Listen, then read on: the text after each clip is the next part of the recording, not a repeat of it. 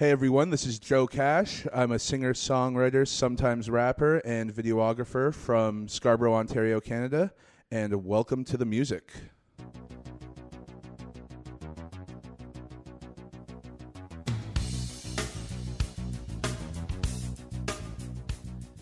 That's all we need to know is that he's from Scarborough and like this podcast could end.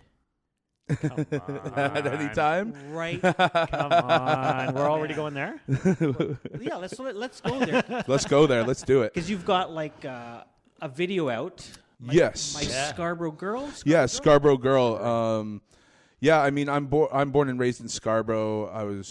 Lived there since I've lived where I am in Scarborough now since about 1996, 1997, and I went to elementary school, high school, everything there. It's really kind of a special place to me that I both love and hate. I'm sick of seeing the same people every day when I walk around and having to talk to them and be like, oh, yeah, hey, how's it been going? Haven't seen you in 5 years. Want to get a drink soon? Sure. And then it never happens, But it's still my home, and I still love it. And it's part of Toronto, and I love Toronto, so... Nice. It's a special place to me. And, yeah, that video that I did, Scarborough Girl, I basically just kind of highlighted my neighborhood and all of the places I used to hang out as a teenager and stuff in Scarborough Town Center, and my area of Cliffside. Yeah, the Civic Center. My parents got married at the Civic Center. Oops, bumped the mic stand there. That's how Scarborough it goes. My dad is from Scarborough too. He lived his whole life there and stuff. So what area of Scarborough are you guys in? So I'm right in Birchcliff Heights in the Cliffside area, and my dad grew up at Markham and Lawrence, which is where I lived beforehand. He went to Cedar I grew Brae. up as a young kid at Centennial and Lawrence. Oh, okay, yeah, not far from him. Pepper Creek area. Right. Yeah. Yeah, I think I used to do swimming lessons up there somewhere. Oh yeah. Yeah. Yeah, across. Just south of Charlottetown. Right. Yeah, that's right. See, I know Scarborough. I know we bust on each other regularly about it. But you've my left. roots go way back to Scarborough. You know what, too? Scarborough is a huge place, and I don't think a lot of people realize It's that. massive. Right? There's all these different communities and different cultures, like all over the place. Yeah. It's really crazy, but that's one of the things that I love about Scarborough is, it's got some of the best food in all of Canada. If you want any kind of food from anywhere in the world, you'll find the best of it in Scarborough. In my opinion, anyway. Nice. And, I mean, it's massive. It takes me longer to get to some of my friends' houses in Scarborough than it does down here to do this with you guys, right? Yeah. So it's a big place, and that's what I like about it. There's lots to do, lots to see, but everything's just so spread out.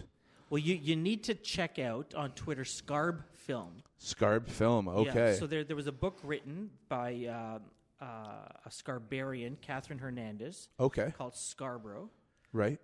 About a year or two ago, maybe 2+ years, Okay. and now it's been optioned as a film, Oh, and so they're still filming it. okay. So you should literally check it out and see if you can go be an extra or whatever. Oh, yeah, I'd love to do Were that. you Even in- is just this a when you PA. were in? Yeah. So Yeah. Oh, okay, I'm cool. Yeah. patient number 2 Nice. or something. Hey, Is that's this awesome. Contagion? Yeah.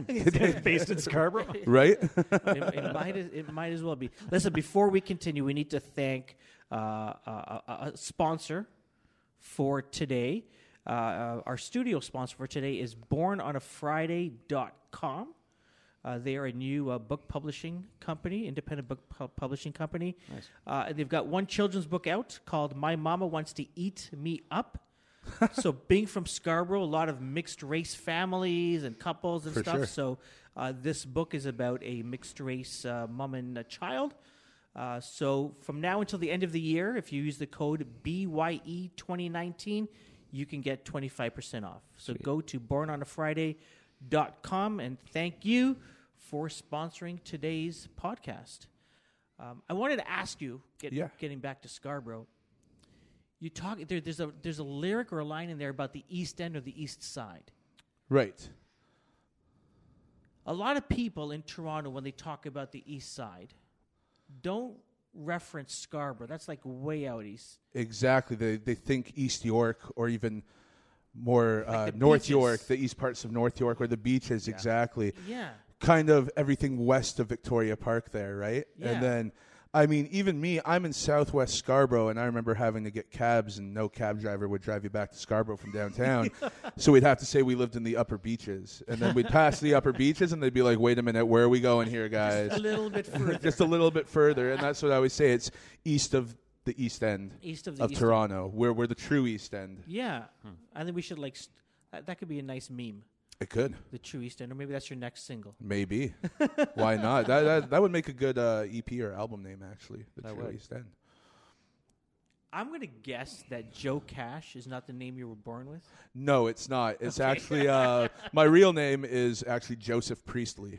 And everyone, you can actually tell people that have known me since before I was like 15, 16 years old, because they all call me Joey, because my grade 2 teacher didn't know that the E in Joe was silent, so she would call me Joey all the time. And so everybody's always like, how come all your friends in your neighborhood call you Joey? And then everybody started calling me Joe eventually in high school, because I was able to get away from all my elementary school friends, more or less. And the Joe Cash nickname kind of came about because I was really heavy duty into punk rock at the time, and one of my favorite bands was called No Cash. Everyone started calling me Joe Cash, and there was always this saying too that was kind of a joke that Joe has no cash and owes everybody $5. So it's kind of an ironic nickname that just stuck over the years. And when I decided to start doing my solo music and not so much band stuff anymore, I was like, hey, you know what? That already sticks, and everybody calls me it anyway, so why not incorporate this? Joe Cash. Cool. I've thought many times about changing it, but then whenever I'm out and about and somebody's like, hey, Cash, what's up, man? It's like, well, that's why I kept it, because it's a branding, you know? Yeah. Being an artist these days, it's so much about being your personal brand, and it's not, it's just with social media and everything, there's such a personal aspect to things, so I've really kind of gone that route with it, but that's where it comes from, is an ironic nickname about owing everyone $5. Nice. Yeah. That's funny. Did you growing up Yes. in Scarborough, and you're doing music now, I'm curious and interested to discover, where did music start for you? Oh, well, my dad's a musician. Okay. And, I mean, I've always had instruments around the house. Way early on, I wanted to be a drummer. My parents got me like a little Mickey Mouse drum kit for when I was 3 or something that probably didn't even last a year. But the one thing was I never was able to play my dad's guitars because he's left-handed and plays left-handed, and I'm right-handed. And so all the strings are reversed. Exactly. Right? They're reversed or upside down, right? And so I naturally kind of picked up drums. Okay. Because I could move the drum kit around and he wouldn't get mad at me for playing his nice guitar or something. And through that, I started listening to more bands, because I was listening to a lot more hip hop early on. I mean, it was like in the late 90s and like early 2000s, that's what was really, really big. Mm-hmm. I grew up listening to punk rock and reggae, and my dad's favorite bands are like the Ramones and Sex Pistols, Clash and stuff, right? So that was always there for me. And is Greg your dad? What? Sounds like It's like But yeah, well, I mean, it's great music, so Yeah. you can't go wrong. And it just kind of spiraled from there, really. It was always something that I never really thought I could do seriously until the last few years. You know, I've played in punk bands with my friends, and I used to play bass in a band. I did, I'm a classically trained percussionist. I mean, okay. I can't remember anything because it's been years, but I was looking at some of my music the other day with my buddy, and I'm like, oh, man, I don't know what any of this is. It's all just French to me now, right? So, wow. But that's basically, over the years, it's just always kind of been a hobby, and then people started paying attention somewhere along the line, and I don't have a big following by any means, but the support that I've gotten recently has kind of been, the last few years, it's kind of made me want to take this a little more seriously and That's cool. see what I can do with it. So I got a question for you. For sure. And I'm going to look at him while I ask this question. Classically trained musician who hasn't practiced, and how many times do you get asked by your friends to get up on stage and just immediately start playing? Oh, my goodness. Hey? I mean, if there's a guitar around at the party or something, everyone, Joe, play something. And it's like, And what do you do? depends on how many beers I've had. If I'm 3-4 beers, I might be like, I'm not like there's girls around. I want to talk to some girls and stuff. But if I'm like 7-8 beers deep, it's like, give me that thing. Let's do this. One thing that I hate, though, is when people try and get me to do karaoke and I don't know the song. Because, you know, as a musician, you have nightmares of being on stage and not knowing the words to lyrics and stuff like that. So I will not get up and do karaoke if I don't know every single word to the song that's being played. And people hate me for it, but I can't do it. It's funny. I had got talked into doing a song once, and I like the song, and I'm not good at lyrics, so I'm not a lyrics guy. Right. So I get up there, and we're in Disney of all places, one of the resorts, and I get up there and I start saying what I think of the lyrics, right? And then about, I don't know, halfway through the song, I just put the mic down and I said, "These are not the lyrics I sing in the shower." And I put the mic down and I walked off, and the karaoke guy's like, "What are you doing to me? What are you doing?" But to your point, I will only get up and do like Ziggy Stardust or, you know, just like a song I know. I've had it down. I played it for years. If that's not the case, I'm not doing it. Exactly. Well, I mean, as like, it's something that I think is ingrained into a lot of people that have been on stage and stuff before, is you're taught to be the best you can be when you're on stage. So if you know you're not going to do that, then it almost creates like this anxiety that you're like, no, I can't do this. I'll make a fool of myself, when really nobody cares, but you're so in your own head about it. So right? are you listening to this? No, I didn't hear a word. So no karaoke for Greg, but if we give him enough alcohol, you'll go up and play the keys again. No. Fair enough. Fair enough. What high school did you go to? So I originally went to Birchmount Park Collegiate, and then I got into a bit of trouble. Is that different than Birchmount Collegiate? Oh, well, it's the same. It's just at the time it was called Birchmount Park. Yeah. Oh, okay. I know they're always changing stuff out in Scarborough, so I can never really keep up, right? But so I went there for, I think, about the first 2.5 years I was in high school, and then I ended up getting sent to Wexford Collegiate, which I always say... Down the street from where I live. Oh, yeah? Okay. Yeah. So I went there for several years after that. But I always say it was the best thing that ever happened to me was getting in trouble and getting kicked out of Birchmount, because it was a sports school. I got sent to an art school. I still make music with some of the guys that I know there to this day, and some of them are doing really well in the industry and stuff, and, you know, there's still lifelong connections I have. And I learned so much. Being at Birchmount, we had musicians and stuff, but even still there was like kind of a core group of us that really liked to play. Actually, one of them who I played with a couple times, but my best friend and drummer, we were at Birchmount at the same time as The Weeknd, and he used to play with The Weeknd all the time and stuff, right? But that's because there was only about 4 or 5 people that would play music, right? And everybody else had to take music class because it was a credit, and it was a sports school. So by getting sent to Wexford, I was surrounded by people that were like-minded, and I could thrive off and learn from, and it really was one of the best things that ever happened to me. How was The Weeknd back then? Like, did you sense something was there, or was it like the whole crew, like everyone's sort of doing their thing and having fun? Well, you know, it's like, I mean, I knew him kind of, like, we all hung out in the same circles. I didn't know him super well. There was only a couple times that we'd be at a friend's house, he'd be having a party, and we'd be screwing around downstairs. Maybe everybody would be playing some Michael Jackson, because he's a huge Michael Jackson fan, you right? You could hear it in his voice, man. Beatles. Oh, yeah, he's always loved Michael Jackson. And, I mean, you know, when you're like 16, 17 years old, everyone's drinking and smoking weed and stuff. You don't really think about stuff like that, right? It's just, I'm going to do my guitar solo for 10 minutes. Everyone listen to me. And, yeah, you know, he was a funny guy, but he was also kind of a quiet guy. Yeah. And I wouldn't say it was surprising that he has soared to the level of fame that he has, but, you know, you don't really think of stuff like that. My friend Aaron from Wexford, Aaron Marshall, he's an insane metal guitar player, and everybody in high school knew he was going to be famous. Yeah. Like, everyone was like, this guy's a prodigy, or whatever you call it. So it's one of those things you don't really know until you get too old to know them anymore, and it's like, damn it, I should have hung out with him more. But checking yearbooks for signatures. Yeah, exactly, right? No, but it's interesting to see where people end up. That's what I've really liked about going to the art school, is there's so many people from Wexford that have ended up in all these different places in music, acting, film, and everything. And in high school, there's a lot of people I'm sure that didn't think I would do much after high school or even do much in terms of finishing high school. But, a lot of people are like, dude, I'm surprised. So it's hard to say, but. That can be a good thing, I guess. Oh, it's definitely, I look at it as a great thing because it's like, yeah, you're a jerk. You have a connection to our 200th First our for 200th Welcome. guest in some other podcast. Yeah. Okay. Not some other. And 200th on Welcome. yeah, And first for this one. Yeah. For Welcome Oh, to the cool. Music. yeah. Josie Dye.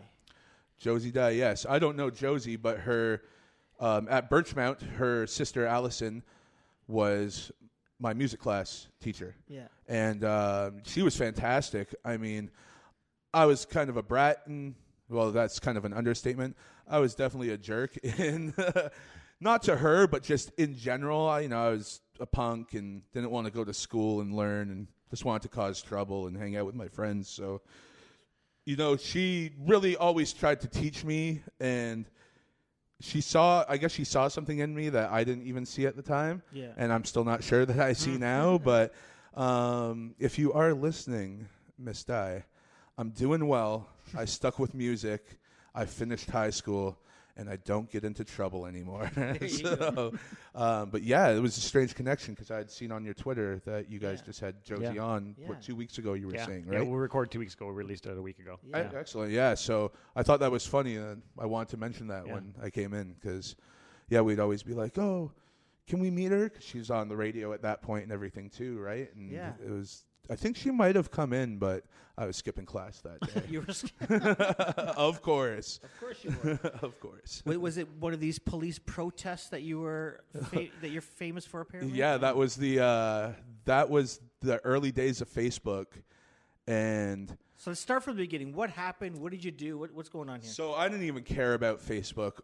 The day before was a half day for parent-teacher interviews, and a bunch of us decided to drink some 40s at our friend's house across the street.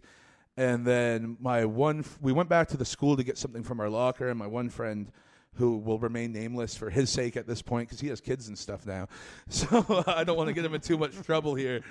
But he was like kind of terrorizing the school and some of the parents in the hallways and stuff. So I showed up the next day being like, man, we're all screwed. We're in so much trouble, all the ruckus he caused yesterday. And there was this protest going on because this kid, Brad, that we had grown up with, had made a Facebook group. And Facebook was so new, nobody knew what to do about it. And it was essentially just making fun of our vice principal.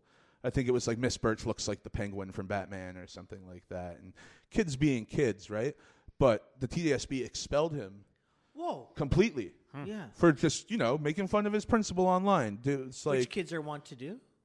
yeah, I mean, kids used to sit around and do that before social media. Just they made fun of them in their backyards or at the park or whatever, right?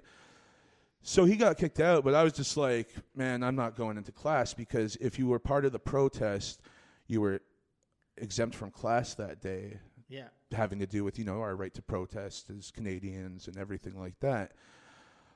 But it got really out of hand really fast, and I don't want to take full credit for causing a ruckus, but I was just getting kind of bored, and I was like, hey, let's block the traffic, and then the cops were on me, and there were news cameras, and I was in the back of a cop car, and my best friend was in the back of a cop car, and I got kind of sent out of school for a few weeks, and they sent me up to Wexford, and wow, that was actually probably about half my life ago now, so it's crazy to think about that. That's been that long.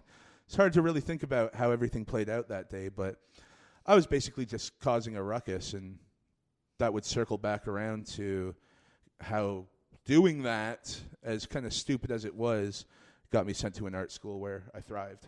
Yeah. That's crazy. Really weird, right? Yeah. Best case scenario for sure. There were some awkward, family dinners after that for a little while. With family seeing me on the news and stuff, but there was a lot of weird stuff surrounding that too. Everything ended up getting thrown out because I didn't actually really do anything except like cause a disturbance, I think is what they got me to say I did, and I was a minor, so I think I did a bit of community service, and but nobody really knew what to do because of social media. And now look at social media, how it's taken over every aspect of our lives in a lot of ways. And they still right? don't know what to do with it. They still don't know what to do with it. I don't think we'll ever truly figure it out. I mean, some people have figured areas of it out, like, sitting here doing this podcast. Yeah. It's going to go up on streaming sites and Twitter and everything like that, right? But this is one of like the positives to social media I've found that's come out of the whole kerfuffle, for lack of a better word. Yeah, it used to be like social media, but it used to be a positive place. It used to be a place where Twitter used to be a really cool place. When you and I first met 10 years ago, yeah, really via Twitter and all of our groups of friends, right? Yeah, but like it was positive. We met, you connected, yeah. Then you met offline in real life, yeah. You went back online, like it was good. It was awesome. It was wonderful. And then it became a cesspool of now it's like I find myself literally 5 minutes after being on Facebook go, I need to get off this thing. It's funny that you hate Facebook so much, and I'm that way about Twitter. Like I'd rather be on Facebook than on Twitter. No, you know what? It's the comments underneath the posts. But that to me is Twitter. I don't know if it's the people you are friends with on Facebook or what. Some of them are very good friends of yours, Greg.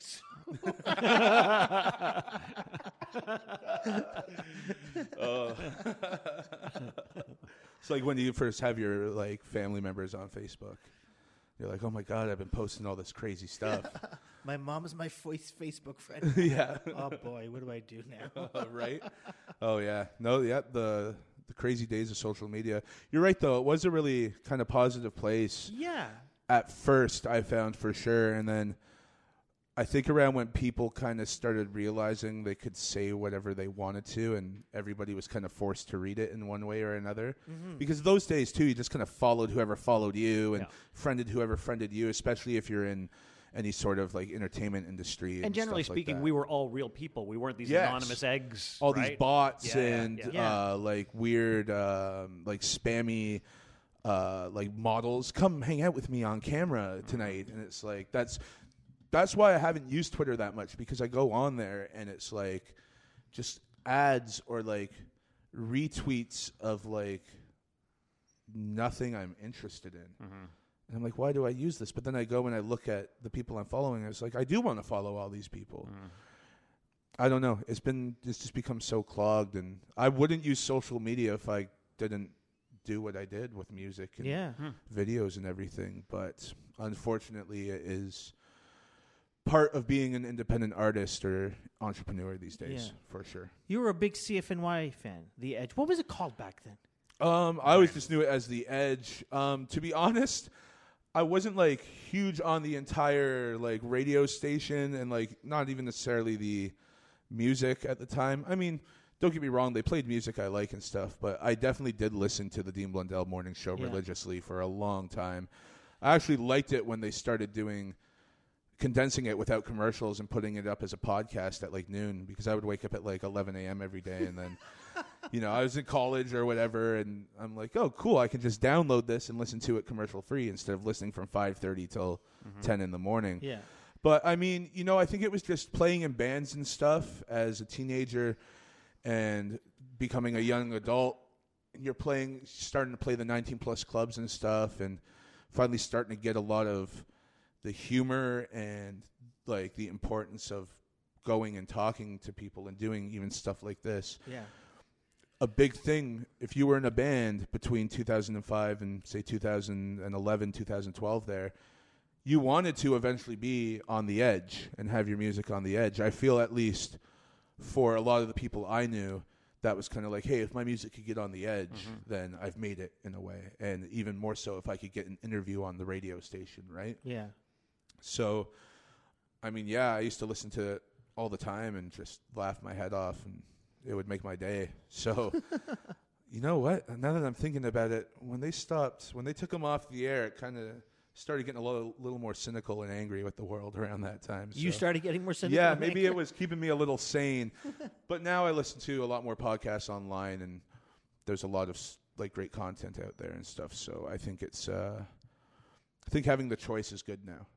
he was a very polarized. I don't know if he's polarizing anymore because I don't know if anyone. Oh, of he the still masses- is. Yeah. Yeah, I mean, He went to the Fan for a bit, and now did he's the now morning he's, show. now That's he's where it like was, now yeah. he's really curating his own brand on his site. yes. Do you think he's relegated himself to the fact that I'm known for being the shock jock? Let me just go with it. Because when it came to the Fan, I thought he was doing fine there. I thought he was doing pretty well. Yeah, I thought so too. I just thought that the Fan thought he was going to bring everybody over with him, which didn't happen. I There's mean, only so far you can go with that on the Fan, right? yeah, and I mean, I know they lost a lot of listeners from him leaving the Edge, but I don't think everybody went over to the Fan because No, they didn't. it's yeah. two different worlds, right? Yeah. Like Yeah. people are listening to the Fan for sports stuff, whereas people just like, I'm not a big sports fan, so I had no reason to really follow him over there. I tried to at first, but Yeah. all the sports talk, I was like, who, what game, like what sport? Sure. But when he was at the Edge, they had all the current music that Yeah. everyone was listening to anyway, right? So And you said you were on his podcast, or you? yeah, I was on his podcast. I guess about a week or so into October, Okay. and I mean, he's definitely like not as polarizing as you'd say, and like he's not really leaning into the shock jock thing as much, I find, but. There still is like those hints of classic Dean Blundell within his conversation. But what's really funny is, for me, is I remember Kelly, my wife, and myself at a birthday party, and Dean was there. Yeah. There was a lot of Edge people there. right. And Dean was there, and Kel doesn't like him. Like, she's Okay, yeah. on the other side, right? Right, She's right. she had no time for him. Right. And when we were introduced, he was like the most polite person to Kel. He's like, "How you doing? I'm Dean." Like as if you didn't even know who he was. He's like, I'm Dean. Great to meet you," kind of thing. And Kel just like, "Oh, why are you so nice?" Yeah, why are you so nice? It's true though. He is actually such a nice guy. Yeah. When I showed up, he saw me from. I was outside talking to Graham, his producer Graham, and he saw me and he came right out and was like, "Joe, I'm Dean. Like, so good to meet you, man. You're awesome. Like, so great to have you on." I'm like, "Yo, dude, I used to listen to you like every day. Like You're what? fanning Like, out. You're, You're yeah. And rambling it's out, like, yeah. and then he started asking me after if I want to like do some blogging for the site and stuff. And he's a really nice guy. And you wouldn't think so if you listened to him a lot on the Edge back in the day. And it's surprising when you meet somebody and. Yeah, especially as you said, if it's someone you don't like, and then they're so nice to you, and you're like, "Damn, I wanted them to be a jerk, but they weren't. Now I feel like a jerk." But yeah, no, it was an interesting experience for sure. Where'd you go after Wexford? After Wexford, I took about a 6-month to a year break from high school. We'll call it a break from high school. I did some night school courses, and then I went back to just get my last 3 credits. Then I wasn't really sure what I wanted to do. I originally had thought about going to cooking school, and then I worked in a kitchen on Center Island for the summer, and just hated it. Just absolutely hated kitchen work. I loved to cook, but couldn't stand the hours, and the pay wasn't great where I was working out there and stuff. So I really kind of took some time to think about it, and I'd always filmed stuff when I was a kid, skateboarding. I think I convinced my parents to get me a camera for my 14th birthday or something, and Jackass was super popular at the time, so we're pushing each other around in shopping carts and everything. But I always kind of knew that I wanted to film stuff. I had an aunt who worked at the CBC when we were kids, and we got to go there once and see how everything worked. I remember just the Steadicams and stuff just like blew my mind. I was like, "Oh, this is so cool. Yeah. I want to do this when I get older." And my mom had brought it up to me and was like, "You should go to film school. All you care about is movies and television. All you care about is filming stuff." I wanted to be an actor, and she's like, "You're not going to LA because you're just going to end up doing porn. So you're going to film school." And I was like, "All right, I guess I'm going to film school." And, I'd say it was overall a very positive experience. I really just ran with stuff there. It was shocking to my family. I was, straight A's, student council president, honor roll every semester. Oh yeah, I graduated with like a 3.9 or 4.0 GPA, however that thing works. And I don't even know how it works, but somehow I graduated with one. But yeah, I mean, it was great. And one of my best friends, Johnny, that I met in film school, currently lives in my house and does a lot of my filming for me and stuff like that. So that's awesome. What school was that? Oh, Toronto Film School. Oh, okay. It was just when it was at, I'm not sure where they are now, but it was just at Yonge and Dundas there. So it was around 2011, 2012. Oh, yeah. There's something to be said about pursuing something that you actually like. Yes. Right? Because my niece, who's now staying with us, comes from Calgary, and she just literally squeaked by graduating from high school. Right. And had no desire whatsoever to continue school. Didn't know what she wanted to do. Came to Toronto, and is now at Centennial College, mental health work. Oh, okay. She's studying, and she's literally like an A student. Right. And studying like crazy. And I go, is this the same girl that, apparently came from Calgary and had no desire to do any work whatsoever, and is doing really, really well and cares about what she does? So similar to your story, right? Doing something that you actually like rather than let me just do what everyone else is doing. It's so true. It's so weird because I feel like in school I was always told that, like, you can't be a musician. Like, what are you talking about? Get a trade job. Learn a trade. Camera guy. Even when I went to film school, a lot of, I was doing AV work, and a lot of the older guys that I was working with at the time, they're like, going to film school? Like, what are you talking about, man? And I was always taught in high school, like, you're not going to be able to do music as a career. You got to find a trade job or a steady job, an office job, whatever. And I was like, well, I don't want to do any of that. And then somewhere along the way, I realized, hold on, I can actually do this stuff and get paid for it. Yeah. And it was actually in film school. I was signing out cameras and shooting music videos. Artists were coming here on tour that I had listened to for years, and I was like, yo, can I film your concert? And they're like, hell yeah, you can. And it was like, wow, these people that I never thought I'd ever meet are just completely accessible, and you can make a living doing this. Mm-hmm. There's a lot of hard work to do what you want to do, but, with your niece, when I was in school, they wouldn't, if I was like, I want to be a mental health, first off, they wouldn't have even have let me know that was an option. Like, you know what I mean? Don't tell Joe. It's probably a good thing. I don't know how I would ever give people advice. But, yeah, I don't know. I love our system, our education system we have here in Canada, but as all systems of education, I find you're always going to find things about it that are flawed. And I never felt that any of my teachers in school really, other than maybe the odd one or two, I never felt that any of them really were able to get me to get interested in stuff I wanted to do. And there weren't really options for me. Like, I didn't have recording. Like, I couldn't, if I was like, oh, I want to record bands, they'd be like, get a normal job. But now it's like, I have several friends that record bands full time and make great money doing it and have their own studios. Who were some of the first bands you filmed? So one of the earliest bands I filmed is this band Mad Conductor. It's actually going to kind of come back around here because the frontman of Mad Conductor was the original singer of the punk band No Cash, which is where I get my nickname, Joe Cash. And I hit him up on Facebook. I was like, dude, you're coming to Toronto. This is awesome. Can I film your set? He's like, better yet, film us all weekend. Let's make a little documentary. And I was like, oh, my God, yes. 15-year-old Joe is going nuts right now. And from there, I met my friend Matt Almeida, who does a lot of concert booking. He currently runs the Grant Gerard Theater just down at Jones and Gerard there. And he's gotten me, thanks to him, I've filmed people like Swollen Members, Redman, some of my favorite punk bands of all time, like Leftover Crack, Mad Conductor, Morning Glory. Through that, I was able to get into King of the Dot, and that's where, I started filming the rap battles and helping with that.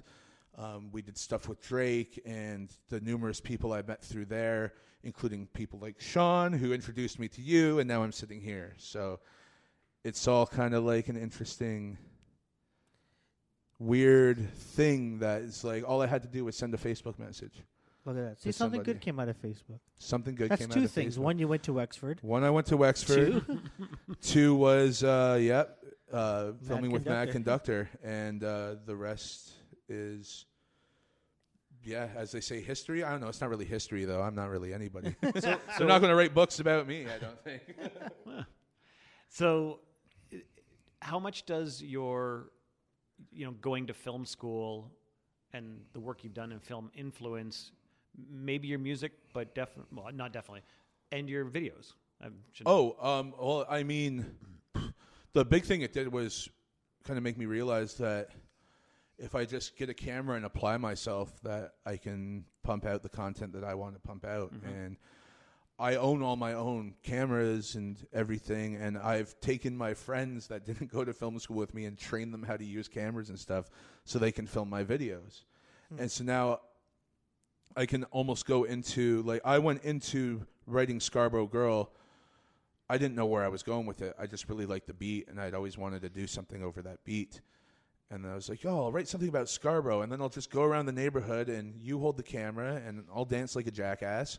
And we'll go to all these different spots, and I'll put it online, and it'll be cool if it gets 200 views. And then, it does insanely well. And I think that is definitely because I'm able to look at what I'm about to do as a whole from start to finish, as opposed to being like, here's a song, now what do I do with it? Right. Or here's a video idea, what can I do? What kind of song do I need to bring this video idea to life? And it's they influence each other. I always say the video's got to complement the song, and the song has to complement the video. So by all means, learning that stuff has been a massive help and massive improvement on me as an overall artist, I'd say. Greg, we've talked a lot, just you and I off mic, about the change in the music industry, especially how old you are, first of all, but how old we are.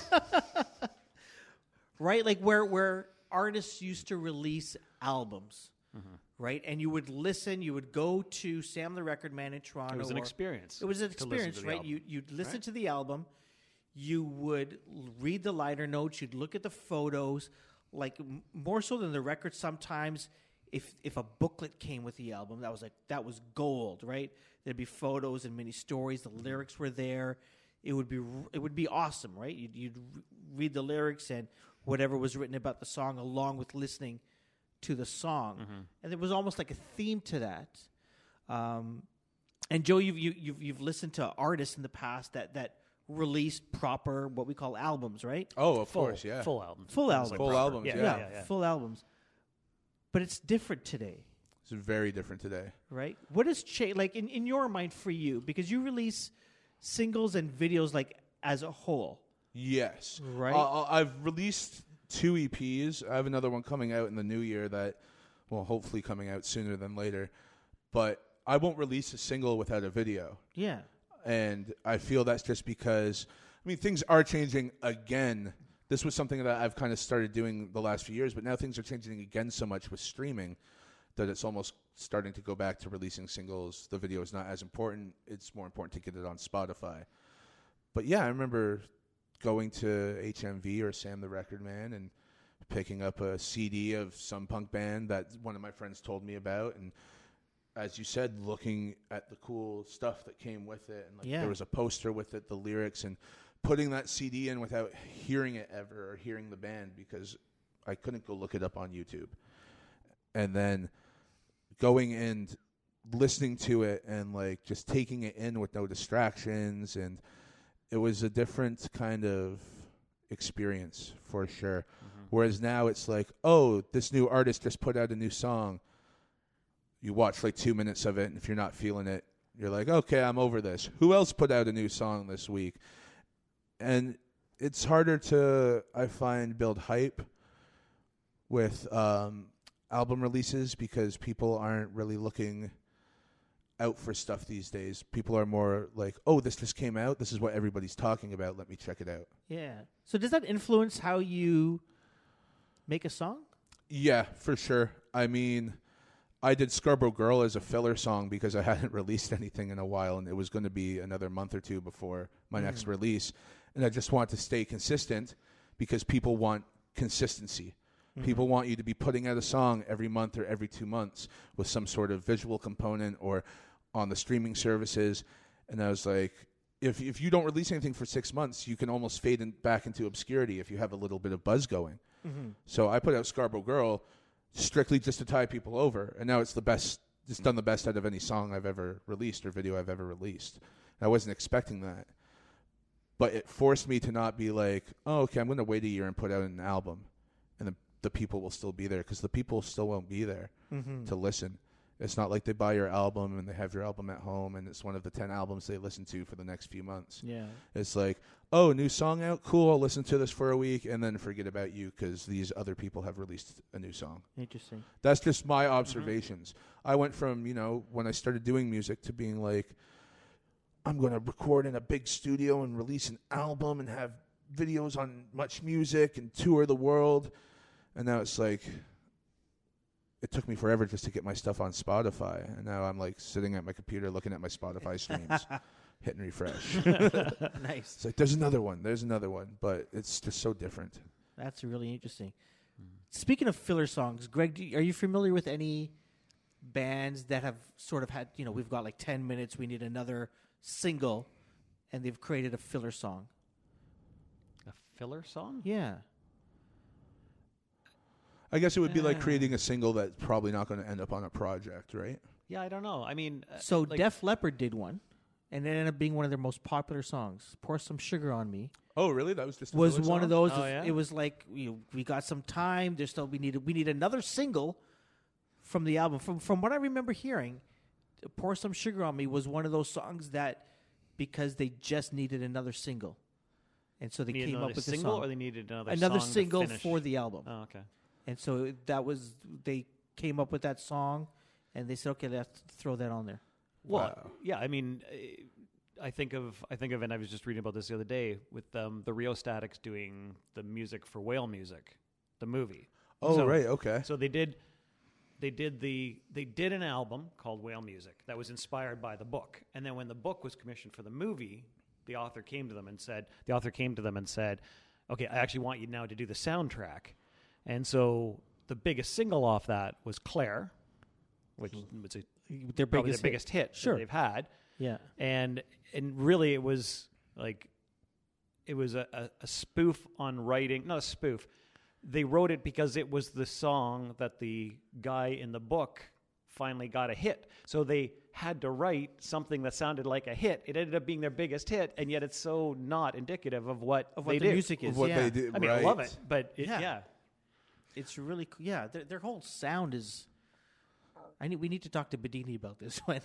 I feel like that happened a lot there's a lot of one-hit wonders that came out of the 90s that were like that. Like, even if you hear What I Got by Sublime, it sounds like Sublime, but only if you already know Sublime. Yeah. Whereas you listen to their other stuff, it's all like this punk, ska, reggae, horns, heavy distorted guitar, and then there's that acoustic riff that everybody's heard a million times, right? And you know what? That's interesting.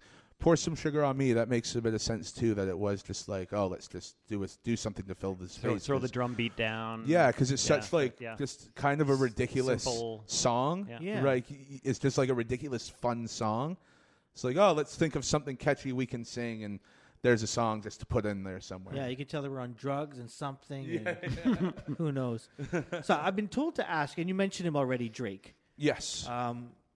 Ask you about sitting with him, and there was some teenage girl rush or something. Oh yeah. Yeah. So tell me, what is this story? So he did our King of the Dot event, Blackout 5. Yes, it was Blackout 5. Him and OVO did the event, partnered with us to do the event. We did a press conference at the hotel, which is, I think, the Delta Chelsea at Yonge and Gerrard there. And Drake just showed up. He didn't tell anyone he was showing up to the press conference. Yeah. And then at the same time that we were doing the press conference and had all these battle rappers and Drake shows up, there's like some young business leader of tomorrow conference going on with all like these 12 to 15-year-old kids in the hotel. Yeah. So next thing you know, some kid sees Drake come into the hotel, and there's like hundreds of kids in the lobby trying to get into the press conference. All these cops have to come and like make barricades for the kids and everything. I end up sitting right next. I just sat down, and Drake ends up sitting next to me, and I think Organic or someone was like, "You film him the entire time." So then all these pictures went up online of me sitting next to Drake. And all these people were like, "Hey, man, can you introduce me to Drake, blah, blah, blah." It's like, well, I just kind of sat next to him, and my picture happened to be taken sitting next to him. But it was pretty wild because then everybody had to, like, sneak him out of the back door because there were way too many kids. But then you had all these rappers, like, drinking and, like, rolling up blunts and, like, around all these kids. And so, and then the cops are there, and then people are getting kicked out of the hotel. And it was just, like, it was pandemonium, but it was one of the coolest experiences, I think, of my life, just in terms of, like, what is going on. It was just a madhouse. Power of celebrity. Yeah. Now, did you film any stuff with him? I didn't film anything directly, like, with, I wasn't like, "Hey, Drake, I need to film something with you." But he was asking questions, a lot of questions to the battle rappers throughout the press conference, and it was my job to cover him while he asked the questions and stuff. But then some of that footage actually ended up in a documentary about Asian American rappers. I think it was called Bad Rap or something, and it has, like, Dumbfounded and I'm trying to think of some of the other people in it. I think maybe Jin's in there and stuff. But they ended up using some of that footage of Drake because he was asking dumbfounded questions and everything. Yeah. And my footage ended up in some documentary that went to a bunch of film festivals and stuff. Look at that. It was awesome. Kind of cool, yeah. And, the picture of me and Drake was my Tinder profile picture for a while, so that definitely helped things out a little bit in that department. And, hey, thanks, Drake. I met some ladies because of you. We'll leave it at that. Nice. So tell me, because I don't know, Greg, I don't know if you were ever familiar with King of the Dot. I only know of King of the Dot through Sean. Right. And then, I talked to Ben, who we work at the same company, and he's, "Oh, my King of the Dot is like the biggest thing ever." Yeah. What the heck is King of the Dot? How did it get started, and where is it today? Okay, so it's rap battles, live rap battles. Yeah. It's not like the traditional rap battles you think of, like from 8 Mile, freestyling over the beats. It's all a cappella. There's no beats. It's a lot of the times it's pre-written. The opponents you'll know who you're battling, usually, hopefully, a month or so in advance, so you have time to kind of write and curate your material to your opponent. Mm-hmm. And a big part, what's cool about that is, some of the best writers in the world are battle rappers, and they just kind of fly under the radar a bit, but they've all gone on to do really big things, right? It all started, though, I've been with them since, I want to say, 2012, 2013. They started in 2008. Organic started it. Shouts out to Organic, by the way, if he's listening. He started it to just putting these together. They would do them in alleyways and parks in downtown Toronto. Everyone would just kind of get together in a park. Somebody would film it on their parents' camcorder, and they'd upload it to YouTube. And even the early days of World Star Hip Hop, they were them and Grind Time, which was the American battle rap league, they were big proponents of helping. Is proponent the right word? They were a big help in getting World Star off the ground as well with the rap battles and the content. And it just grew so massively. I think the first event, I started helping with just promo stuff. And the first event I think I helped with promo was Blackout 3. And it was the second time Drake had come to an event. And they sold out the government to the point where they had to open up the club upstairs because there were so many people. And the staff of the government was saying, "This is the biggest event we've ever had here in the history of this club." And 5 years ago, it was in some park just off of Yonge Street by, like, Yonge and Dundas. 30, 40 people rapping at each other. And, I mean, now they have divisions. We have divisions in Vancouver, Detroit, Los Angeles, Arizona, the UK, of course, Toronto's still here. There have been Montreal divisions, Calgary divisions.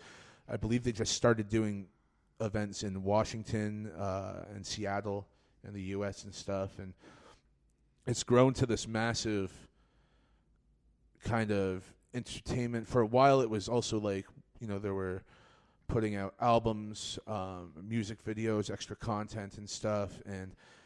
But it's such a weird thing to think about because it's battle rap. It's two grown men yelling poems at each other for half an hour at a time. But man, it's so entertaining, and I was a fan of it beforehand. Yeah, and I was like, okay, I need to figure out how to get involved in this because I just want to help out with this, and this is awesome. And so that was about 2012, 2013. I met Sean, I met Ben. I remember Ben in Detroit. I won't go into depth about it here, but you should ask him about his Detroit experience. Ben in Detroit. Ask him about his Detroit experience. That was hilarious. He'll tell you all about it. He had a few too many drinks, but it was great. And shouts out to Ben Lawrence too. He did a few battles. It was pretty interesting. How's the distribution? Like where I want to go with this is, I think about and being skateboarding. I remember coming back with my kids after being out for the night, and my son and I guess my daughter's boyfriend at the time were like, all right, YouTube, throw it up. And it was Battle of the Barracks being streamed, right? And it's just like, it's raw. I remember seeing, like, I got goosebumps because I remember texting Ron Tite at the time or sending a message to him going, oh my God, this is the future of distribution. This is the future of broadcasting. And it was just streamed to YouTube from the barracks. Yep, it's actually, so we do live pay-per-views for our events. Oh, wow. More so the bigger events. So we also have a huge division in Boston that I forgot about there. That's probably one of our biggest divisions, actually. But when we do ones in places like Boston and Los Angeles and Toronto, we do full-out pay-per-views, live pay-per-views, and then the content also goes up on YouTube a few weeks later and stuff. And, it's interesting that you mentioned that, too, though, because my brother is a skateboarder. He was sponsored by Volcom for a while and stuff like that, and he was the one that put me on to battle rap, like the modern era of battle rap. And I remember being like, yo, this is so cool. The rawness of streaming and everything. And battle rap and skateboarding, I've talked with him a lot about in terms of the community and the pro skaters and the top tier battle rappers. Like, it's, there's so many similarities within how the communities exist and the division between fans and the talent, for lack of better word. Yeah, right? and the support. The support is unreal too. Yeah. Even though you have your camps. Yeah. Yeah. It's pretty interesting. And then of course YouTube. I mean, King of the Dot, I think there's 800. We just passed 800,000 subscribers on our main YouTube channel, and there's battles up there with millions and millions of views, and it's wild to think about that. There's millions of people out there watching rap battles at any given time. Yeah. Very, very interesting to think about. But King of the Dot we're one of the biggest in the world for English-speaking battle leagues. Because there's a lot of non-English-speaking battle leagues that you wouldn't believe the numbers they pull in. I can imagine it, though, yeah. The Philippines probably have the biggest one. I mean, I think there's battles there with hundreds of millions of views in soccer stadiums. Disaster went and battled the Filipino battle rapper Looney in the same soccer stadium that the Thrilla in Manila was in. Yeah, and the rapper Looney walked out with a full orchestra playing for his entrance music. Look at that. It's madness. And that Russia, they have a battle rapper there, Oxymiron, who will clear about 25 million views when he releases a battle in 2 to 3 days. Wow. Wild. All in Russian, so it's hard for non-Russians to follow, but the market is just insane. And I don't think a lot of people realize that. So I forgot to note down, because I have it in my notes here. Yeah. Ben actually wanted me to ask you about Detroit. Oh, he did? He said, literally, I have it. Battle rap in Detroit. Battle rap in Detroit. Okay, so I was filming the battle while this was all going on, but I think Ben got way too drunk at the hotel before the event started. And where the event was on 7 Mile, because all the roads there are 6 Mile, 7 Mile, as everyone knows, 8 Mile, right? 7 Mile is kind of a rough place. I mean, Detroit's kind of a rough place too. But he showed up to the event just already completely wasted. And at some point during one of the battles, he just starts going, oh, Toronto this, and like, starts like kind of yelling and talking through the battles, and everyone starts turning their head to look over at him. And before anyone could really say anything, my friend Nate and our friend Joey both had to grab Ben and drag him out of the venue and then put him in Nate's car across the street and let him sleep it off for the rest of the event. And I think there's footage of it in one of the battles. You can kind of see what happens off to the side. So was he supposed to be one of the rappers? No, he was just there having a good time. Yeah, he drove down with some of our friends, and I think our friend Joey was battling on the second day. Yeah. But, oh, yeah, he was just a mess, like, when we first got there. But you know Ben, he's such a great guy. Yeah. So, like, it wasn't like he was trying to start problems or anything, but he was just leaning against the wall with his eyes closed, being like, this, and, you're not going to, this and that, while the battle's happening. And, like, you have to be kind of quiet when the battle's happening to respect the rappers, right? And before anyone could really do anything to him, Nate and Joey got him out of there, and he slept it off for, I want to say, the next probably 4 or 5 hours in a empty parking lot on 7 Mile in the hood of Detroit. And he lives. He lived to tell the tale, and he's still here. Yeah. Yeah, that was a good overall weekend. I do love Detroit. It gets a bad rap, but you know, all the people I've met there and that we've all met there through King of the Dot and stuff are just so humble and so nice and so accommodating when we're there, and they're so happy to see you and happy that we're there to, you know, take part in what they got going on as well, because there's so much talent in these places that don't get a lot of shine. Because while they have great platforms in these places, King of the Dot is a huge platform, and to get, you know, to be able to do an event with us, it can benefit a lot of these guys that would otherwise fly under the radar. Yeah. So who are the boys? Like my guinea pigs? I don't know. Who told you to ask about the boys? Was it Sean? I can't remember. It's one of the two, Sean or Ben. Sean. It was probably Sean. Yeah. The boys are my guinea pigs. So I grew up with guinea pigs as pets. Actual guinea pigs. Like actual guinea pigs, Okay. yeah. Not like my friends I do like weird tests on. It's not a crew that you got. No. So, no, yeah, the boys are my guinea pigs, and that's actually funny. They keep coming up in a lot of podcasts and stuff because guinea pigs are my favorite animals. I grew up with them. They were my first pets when I was a kid and everything like that. And I had been thinking for a couple of years about getting some guinea pigs because a dog is a lot of work. We had a dog growing up, but it's a lot of work, and a lot of the times I don't have, you know, I'm out on the road or just not able to get home for a couple days at a time. It wouldn't be fair to ask my dad or my brother, who I live with, to basically take care of this dog for me, right? They don't mind. So I got some guinea pigs. You can just feed the guinea pigs. They'll survive if they got food and water.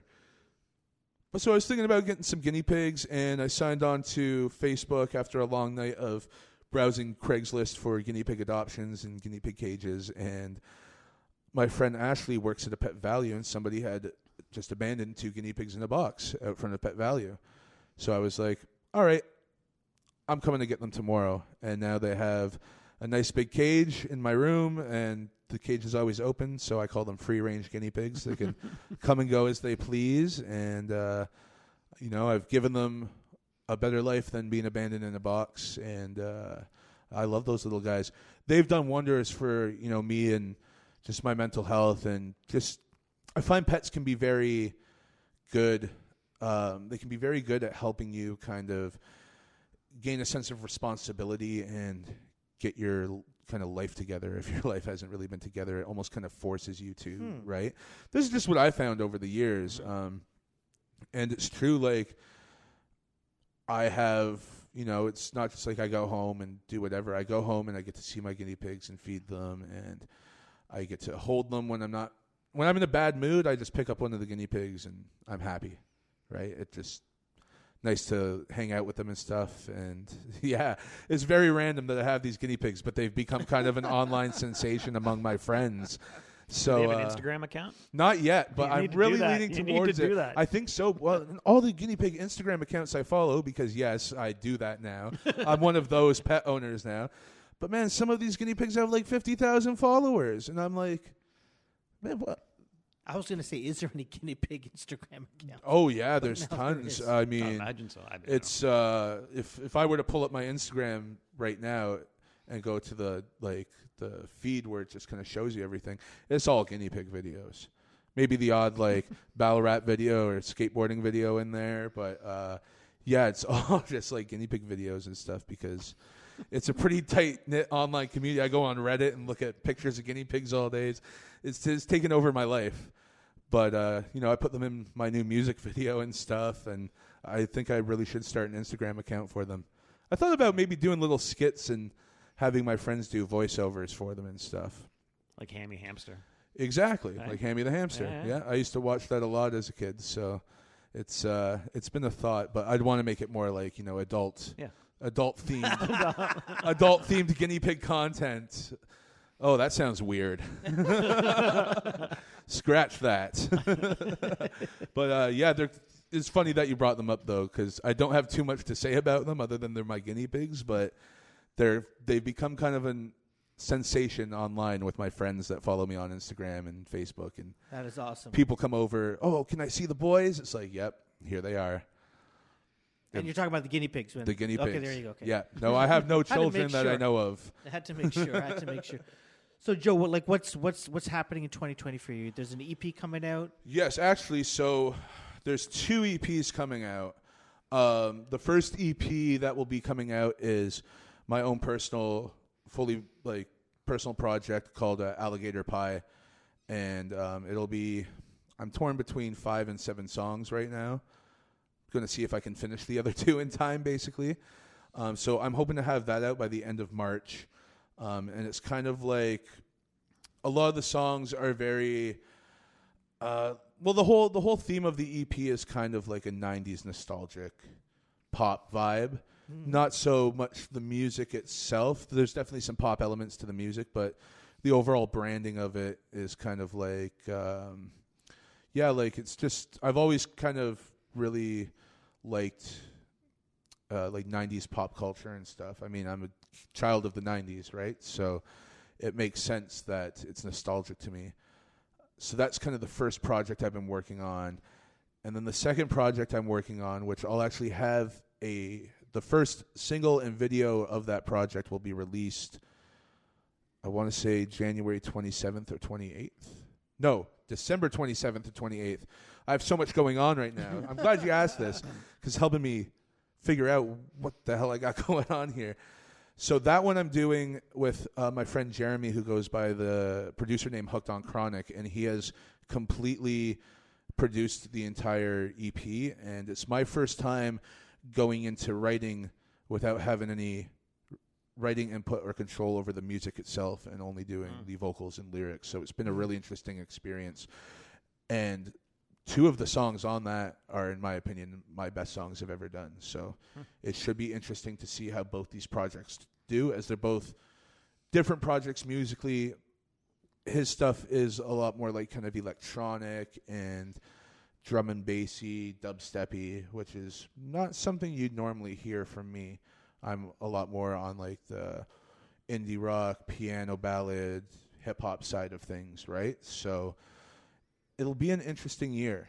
But I got 3 or 4 music videos ready to go and 2 EPs that should be out. Everything should be out by May.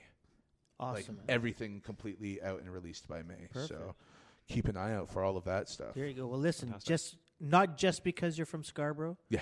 But we wish you all the best. In 20.